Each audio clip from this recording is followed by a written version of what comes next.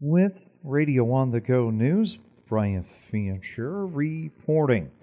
The recent rain helped to slightly improve some of the drought conditions in Iowa, but overall the state still needs a lot more precipitation. The latest U.S. Drought Monitor report shows that the coverage area for severe drought dropped just over 5%, while the exceptional drought category dropped by over 3.5%. However, the abnormally dry, moderate, severe, and extreme drought categories all had increases in coverage areas this week. In the broadcast area, one half of Grundy, one half of Franklin, most of Butler, all of Floyd, most of Cerro Gordo, southeast Hancock, and most of Wright County remain in an extreme drought, while the rest of the local area is mainly in a severe drought.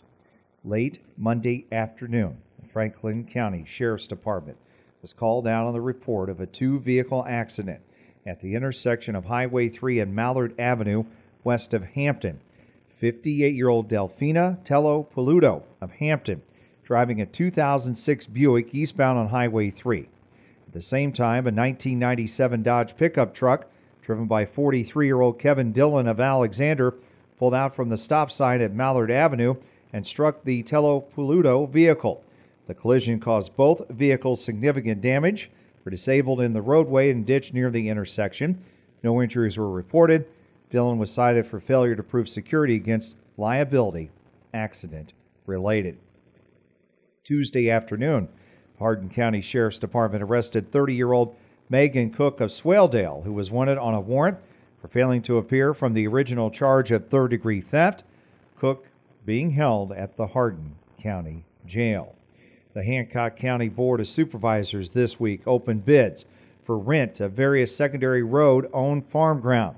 The Hancock supervisors received a quote to paint the east stairwell of the courthouse from Jennings Painting and Decoration Limited of Fertile for $13,500, and the Hancock County Board of Supervisors appointed Veronica Moss as a new Veterans Affairs Commissioner.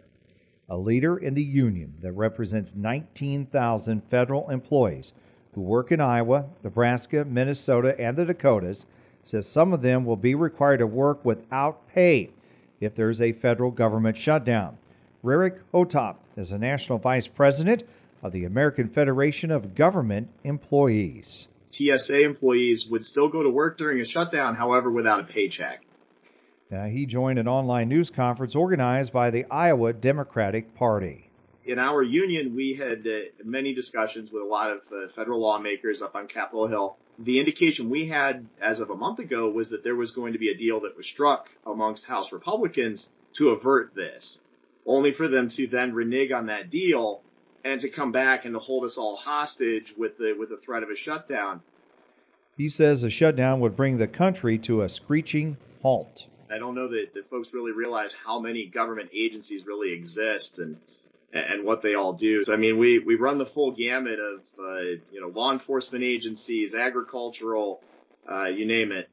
Some USDA employees are represented by his union, but the USDA would shut down with the exception of critical functions like firefighters and the U.S. Forest Service who protect property. Monday night, the Iowa Falls City Council held a special meeting to discuss the city's leaf and brush pickup program. Council members wanted staff to bring back more financial information and options for how the city moves forward with equipment or altering the program.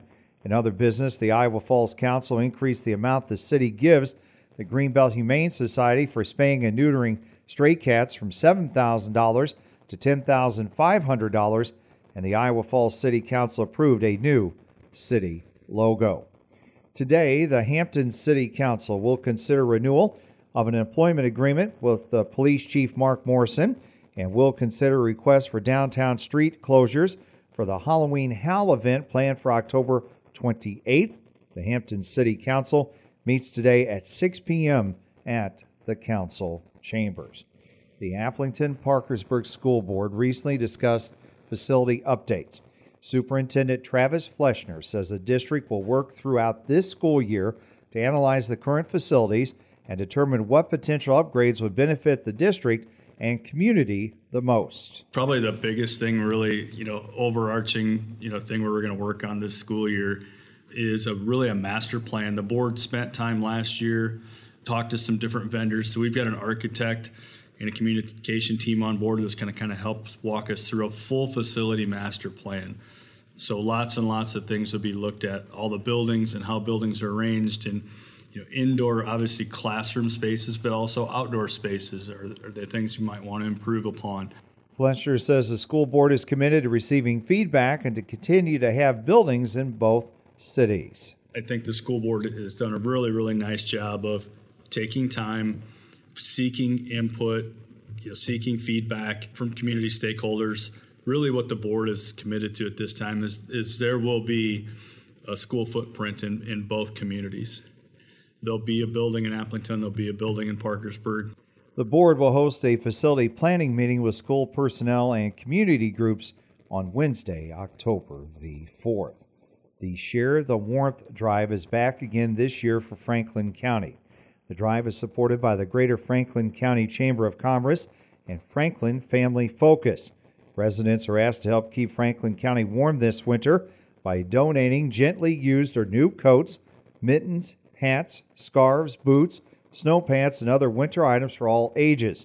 There are numerous drop-off locations, including in Hampton, Latimer, and Coulter. The items will be collected until October 25th.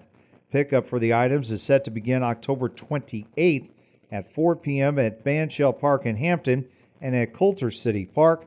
For more information, go to hamptoniowa.org. Again, that's hamptoniowa.org.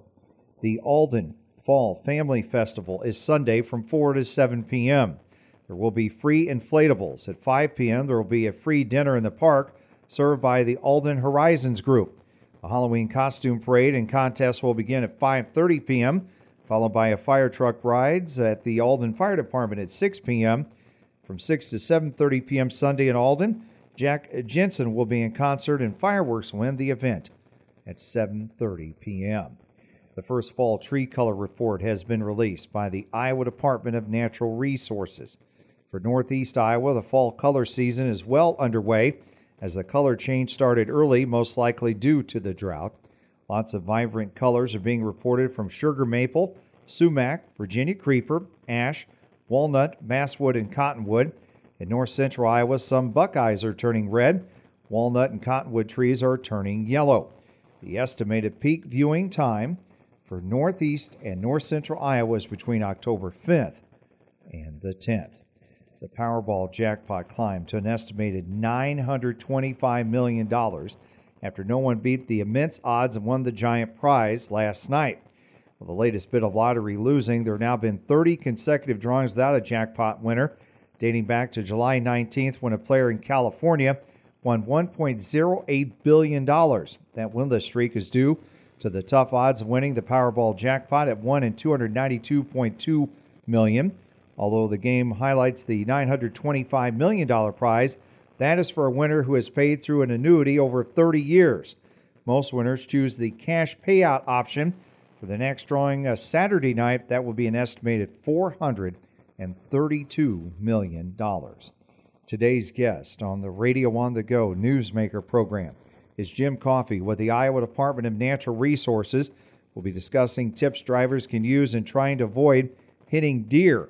The Radio on the Go Newsmaker program airs weekdays during the noon hour on KLMJ, following the news, weather, and obituaries, with archive programs available under the News tab at radioonthego.com. The high in the past 24 hours here at our studios, 74, and the low of 57. For Radio on the Go News, Brian Fancher reporting.